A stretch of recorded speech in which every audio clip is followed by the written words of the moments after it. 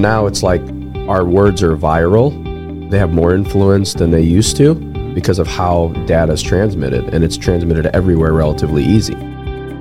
On this 3-part series of A Call to Leadership, 2 of my Monday co-hosts, Travis Revelle and Sam Salah, join me to discuss leadership around Elon Musk's Twitter purchase. Did he make a mistake? Disney's floundering leadership, can they turn it around? And of all things, politics and polarization in leadership. Can we think for ourselves? Can we embrace diverse ideas to progress the human race forward? I throw them some unrehearsed curveballs with these weighty and very worthy questions. I can't wait for you to join us. I'm Dr. Nate Salah, and this is A Call to Leadership. Are you guys tweeters? I know you got tweeters in your car, but Yeah. do you tweet? I don't tweet. I use Twitter a lot. I think I'm more voyeuristic when it comes to social media. I'm not Getting warmer in here. Right. I'm not a sharer necessarily, but I think Twitter is probably the most academic of the social medias. I'm sure there's some trash out there, but I think I get a lot of really good information for work off Twitter, but I'm not a tweeter. Have you ever tweeted? Do you have a Twitter account? What do they call it? At Cell Phone Sam. No surprise. Right. Same as my Instagram tag, at Cell Phone He's branded, Sam. man. Sure. He's just branded. Dude, I know. It's stuck. I was like, Yeah, and you probably get phone calls like, no, I don't sell cell phones anymore. But you can call basically. my manager, one of these managers at one of my stores. Yeah. No, I get that a lot. But no, I mean, I tweet once in a while.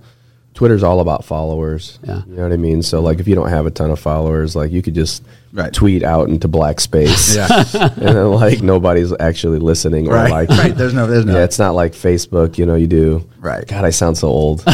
It's not like the Facebook, where I share a picture and everyone likes it. Right. It's like, oh my God, we sound so old. But anyway, we are old. Yeah, I guess that's kind of truth. But no, I mean, when you tweet, is it, oh, here's something that's really profound, pithy to say, I'm going to tweet it out? Or do you just say whatever's on your mind? Yeah, I think it's really whatever's on your mind, or you're sharing someone else's tweet with you're retweeting. I might retweet some stuff, but yeah. So I was on Twitter years ago. You're going to show some retweets? Yeah, pull some retweets. I'm just going to see if I've ever actually tweeted. So I was on Twitter years and years ago, and I got off. But when I was on Twitter, I only tweeted a bit. And I remember one of my tweets was I was studying Jesus and his walk, and he was like dining with, like, the Bible says sinners and prostitutes. And I was like, well, I was really like convicted by that. And I was like, somebody who like shares his philosophy of leadership. I was like, I tweeted, I can't remember the last time I had lunch with a prostitute. And I tweeted that, and I was like, dude, unless people know the context of your tweet, it's probably not going to go over very well. So I ended up getting off of Twitter, and I just got back on, and I have one follower. My wife. So, nice. I'm it's all in one that matters. Yeah, is it really? Which is nothing impressive. 60 followers? So, hey, I have 182 followers. Listeners out there, follow me at Cell Phone Sam. There's going to be some very interesting tweets coming in the future. Wow. But I'm following 552 people. Oh, you beat me. I'm 316. Yeah. So but that speaks to, like, if the old saying, if you're the smartest person in the room, it's probably time to find another room. Yeah, no, 100%. You're totally in an environment where you can learn from others. Sure. And so, obviously, we're having this conversation around recent events, at least at the filming of this series of episodes on vision and leadership. And so, Elon Musk has bought Twitter, right? So, several months ago, probably about 4 or 5 months ago, we were just talking about his bid to buy it. And then he tried to back out. And then the court said, so sorry, you're stuck overpaying for Twitter. So let's break it down, man. There's lots of things to cover here, right? Talk about leadership vision. Is it in my wheelhouse? What's really going on? How do we handle change and transfer of completely different philosophies of how you work in an organization? Yeah. Let's just start. Question, and we can break, and maybe we'll answer a really important question. Was it a good move? And maybe we won't know until the future, but what I'd like to do is put a pin in it and have a conversation in 3 years, another episode, and see which one of us is right or all of us were wrong. Right. Yeah. So as a leader, Elon Musk, he buys Twitter. as far as you know about Elon Musk and his vision, he's got the mindset to have uncompromising, unwavering agreement and buy-in to his vision, no matter what the organization is. So SpaceX, Tesla, and now Twitter. I think you forget one too, the Boring Company, right? Oh, nobody talks about the Boring Company. But it's not really boring. But it's not boring, but like... Yeah, is it spelled the same way? Boring. Yeah, I think it is. Right? Because what does he do for our audience who don't know about the Boring Company? I mean, the only thing I know, I think the Boring Company is more of an idea lab. You know what I mean? Like to try out different things. And I mean, the one project that I know is it's a tunnel, right? And the car goes down into the tunnel and it goes, you know what I mean? And essentially, that's it. It's like the new subway system for individual cars.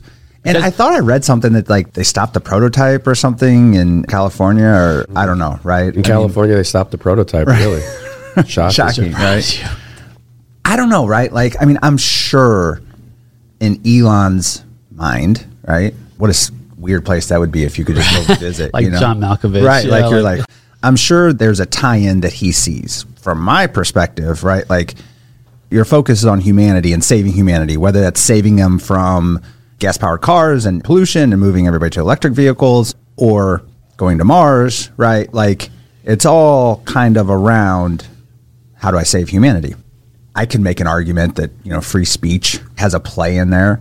But I don't know. To me, right now, it seems like it was an ego play, right? Like, I could do this better, and then kind of thought about it, and that's when he kind of tried to back out, like, hey, maybe I can do it better, but do I really have the time to do that? Right. And he got forced into it. So I don't know. I mean, what's he down? 75% of the employees? Yeah, he's 75%. Yeah, right. He's in trouble with, at least from an external perspective. Yeah. Is it part of his master plan?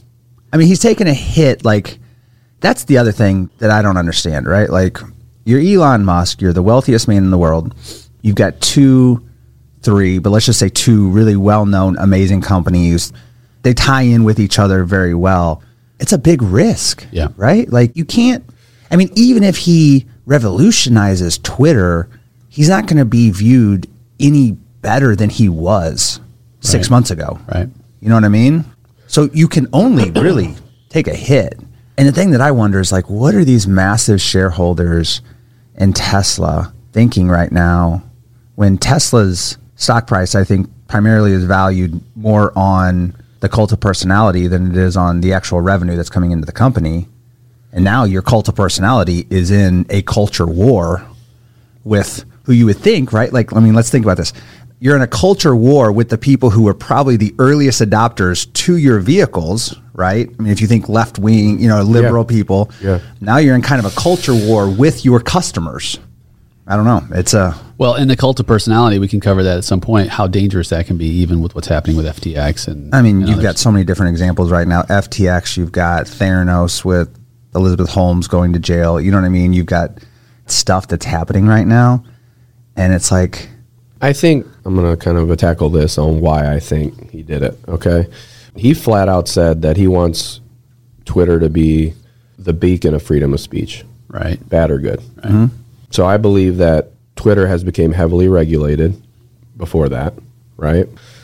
And I think he's been very forthcoming in his approach to pretty much everything, which is lack of regulation, less regulation, more freedom of speech, more freedom of business, more freedom of everything, right? Right. I think that was his initial motivation, because that's what he said. I mean, I'm ad-libbing, but the biggest thing was to make Twitter a beacon of freedom of speech, because there was a lot of restricting of speech on Twitter. I mean, there just was. Oh, yeah, no, 100%. So, and the culture war is correct, because Twitter, like most media sources, I felt like leaned left a lot.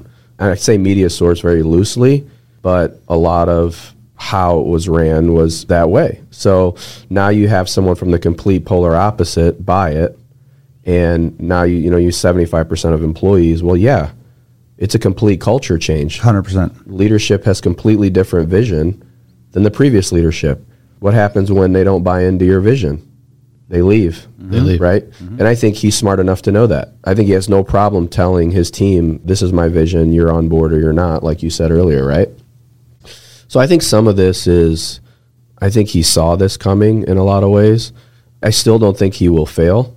I don't think this will be a failure proposal, but I think it will change. I think you'll see a lot of bad speech that's allowed now. You know, you got President Trump being let back on, which doesn't matter what you believe or disbelieve. I mean, that's what happened. Mm-hmm. So now you're going to have a group of people who disagree with that, right? And then you'll have a group of people who agree with the platform being completely freedom of speech. You can choose not to read or listen. You can choose to get off Twitter if you don't like what you're seeing, right? I think that's what he's thinking, is like, if you don't like what you're seeing, you can go somewhere else. Yeah, and I think he's okay with that. He's okay with it. But here's another thing. You mentioned bringing former President Trump back on, but there are others who he said, I'm not bringing back on. Alex Jones. Yep. And so there's some pushback like, well, is it really true freedom of speech? And there are caveats to that. I mean, there are probably people who their freedom of speech will be so incredibly offensive that he won't, because that was personal to him. Alex Jones is personal to him. Yes. So the question is, I mean, I don't think there's no such thing as free speech, right? There's consequences to speech. You can say whatever you want to say, but you yell fire in a theater, you know what I mean? Like, there's a consequence for that. You know what I mean? Who regulates that? This is the difficult part. I mean, I think if you yell fire in a theater, right, yeah, that's extreme, right? But like, if someone says something polarizing, who judges that? Possibly the owner of the business. Yeah, the owner. Right? I guess the owner of the business. You can put a sign up and say no profanity. Right. Or you can say, please speak profanely. Yeah. Right. Yeah. I mean, I don't know. I mean, it's such a thing, right? Slope. But it is, right? No, I'm not. I think you're right. It is crazy slippery slope. But I think like society has. I think you have a society, right? Mm-hmm. Because people understand, like, you can't do it on your own. Yeah. You can't just go live out in I mean, you can, but like, we've all agreed, right? Like, we're going to give up something to be a part of this bigger thing that there's going to be benefits to, right? And so, you know, with Twitter, you should be able to say what you want to say, right? And if there's, especially in this day and age, like, if you say something wrong, and that's a big reason why I don't post anything, is because. But there's a consequence to what you say, and that's the consequence, right? Like you know, the cancel culture. I mean, all this stuff that goes on in society. Like, there's a lot of things that I would like to say, but I choose not to because I don't want to deal with the consequences of somebody inevitably disagreeing with me. Because nobody's going to agree with you. Know what I mean? Like, God forbid we disagree. I know. God forbid, because that's where the root cause of the issue is, right? We don't have to agree on everything. I agree with that. We don't have to like everything we hear. Yep. I can change it. What did they say when we were younger? Change the channel if you didn't like what you were watching. You didn't like what you were hearing. The problem is, I think that there's a happy medium somewhere, but I don't think there is medium out there right now. No. It's either 100% free speech, you say whatever you want. Hate speech should be regulated. All that stuff should be not allowed, right? But the problem is, who is actually going to be the ones defining that? What is right? Because, like, for instance, if someone says something that doesn't align with your views, or let's say you're a board of directors who has, you know, views that are lean left, right? But then you have a lot of, let's say, posts or tweets from the right. Can you effectively manage that in a way that supports and freedom of speech? Can you be big enough to say, okay, I disagree with that, but this is freedom of speech? I don't think you can, because the problem is that, I mean, I don't know how many tweets there are per hour, but let's just say millions upon millions upon millions of tweets per hour, right? Sure. What system do you have in place? You know what I mean? Like, inevitably, you're going to have some employee that you've hired to monitor that. You know what I mean? Right. And it's. Yeah. Well, freedom of speech is different now, because when we grew up and people talked about freedom of speech, it was like, we're sitting in this room. I can say I dislike something. It's my right to say it. You may not agree with it. Freedom of speech, right? Now it's freedom of tweet, freedom of post, so now it's like our words are viral. They have more influence than they used to because of how data is transmitted, and it's transmitted everywhere relatively easy. Yep. So if you're of influence, if you're a person of influence and you say something that's sideways or someone perceives to be sideways, you're going to be able to get that out there, right? But I think that there's going to be people who hear that, who maybe agree with you, who love it, but then there's going to be people who disagree, who maybe have to make a decision to just look the other way or not engage. Right. But that's not who we are now. No, and I think when you go back to when we were kids, I always think, right, people are always a lot more respectful in person. Yeah. Like, you're not going to say 90% of the things that are said in person that you can hiding behind your keyboard, right? Like, when we were kids, you said something that was rude. The consequence was you might get punched in the face, right? Like, I mean, like, it's true. Your parents, you're in trouble. And or you get your social community ostracizes you. Right.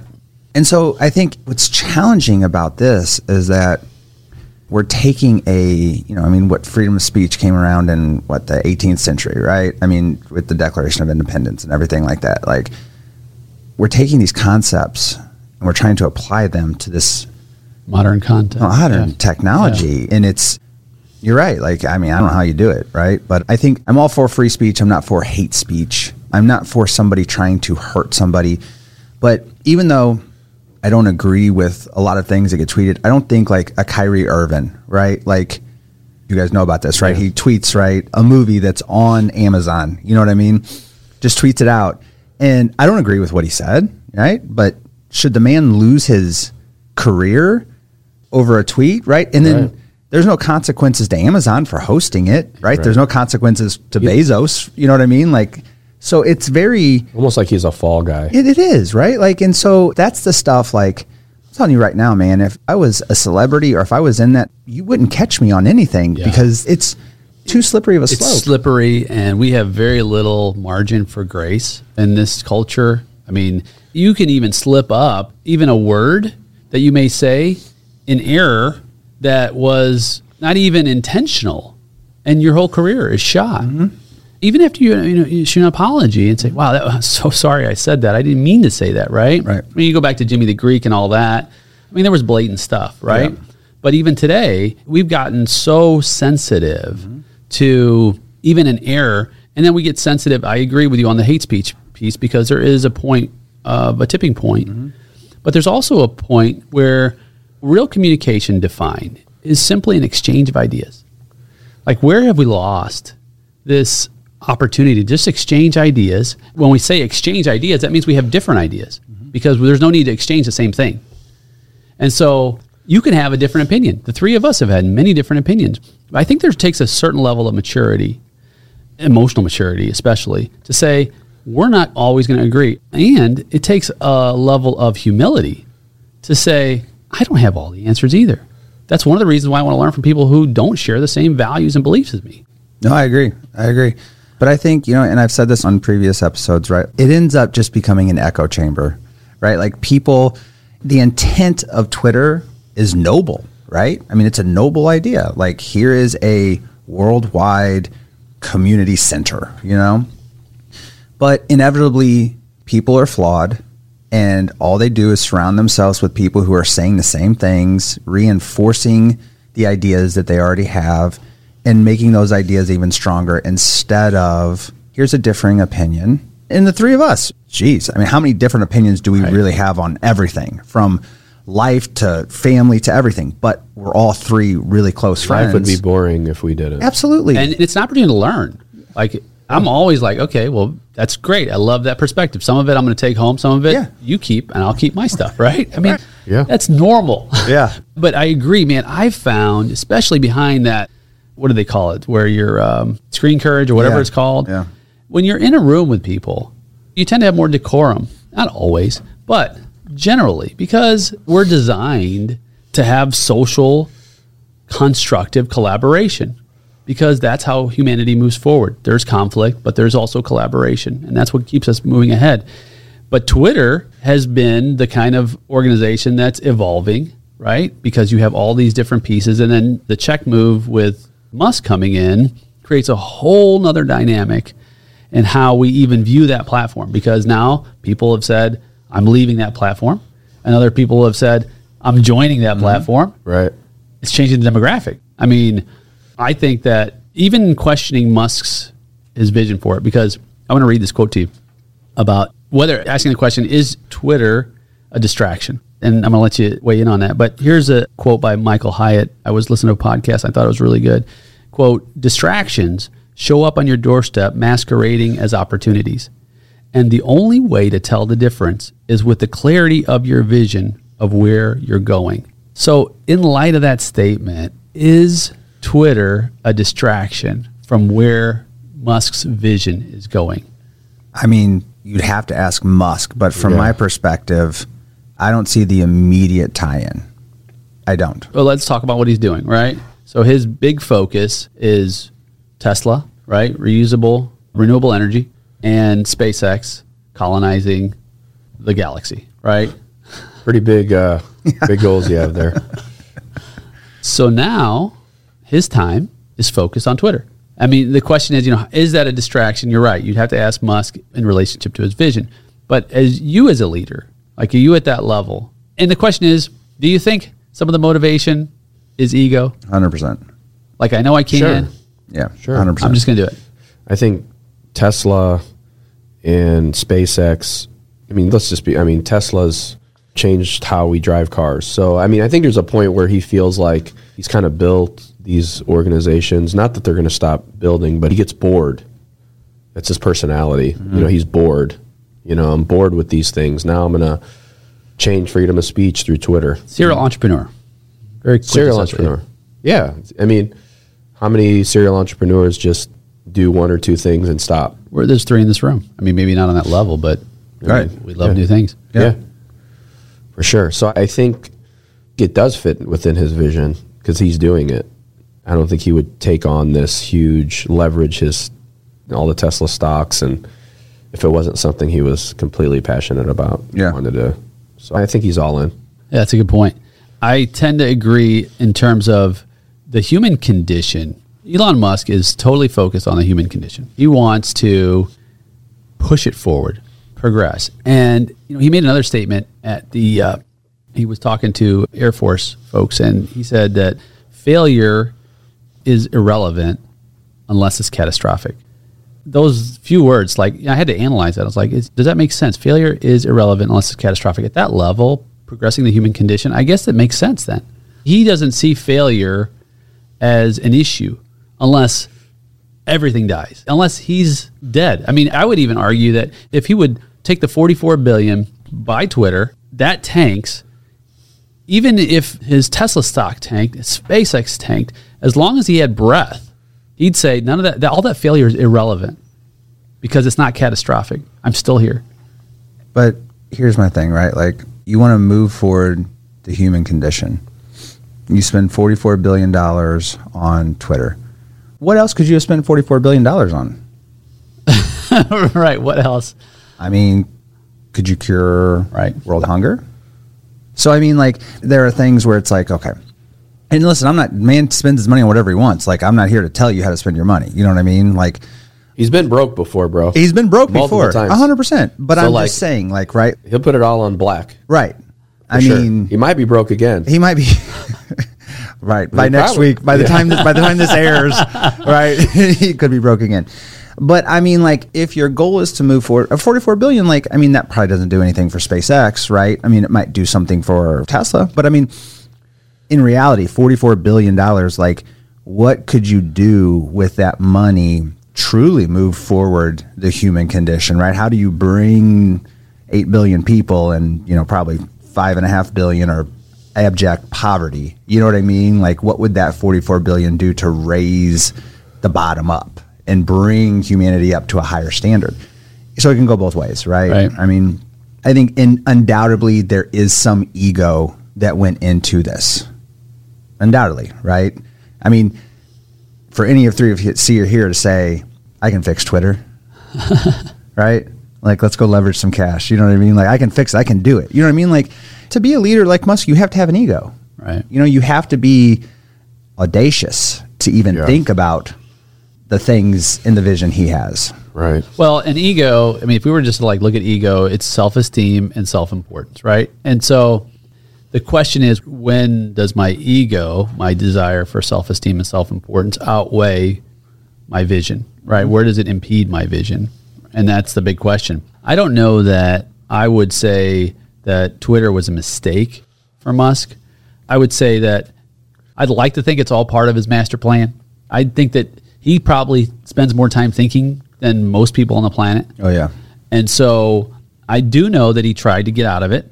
So data there suggests that maybe he realized, okay, I'm overpaying and it's going to take a whole lot more time, and is it even worth it?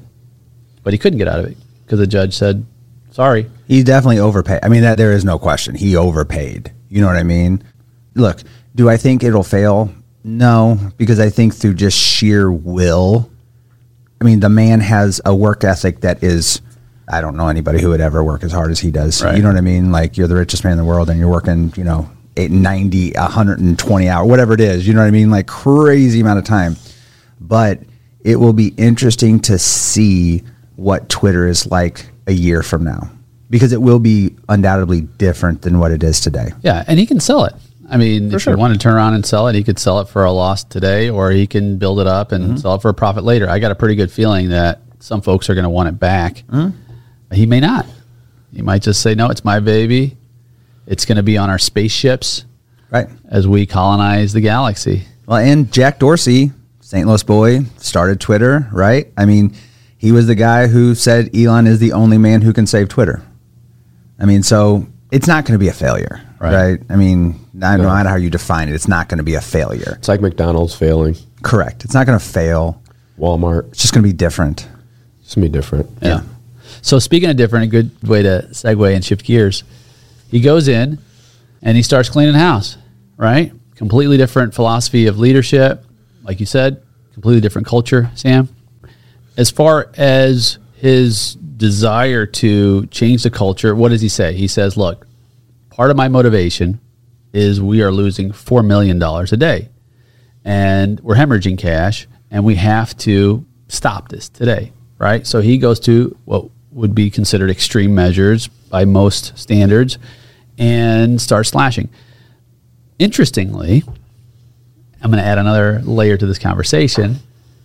Disney posted a $4 billion loss for this fiscal year, which is $10.9 million a day.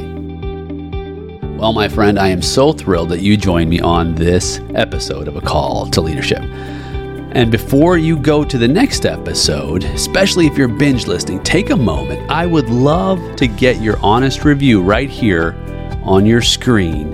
Your feedback is so important. It helps the podcast, it encourages me, and it helps me. It helps me to give you more and more and more value. So I can't wait to read your review. I can't wait to be with you on the next episode. I'm Dr. Nate Salah. This is A Call to Leadership.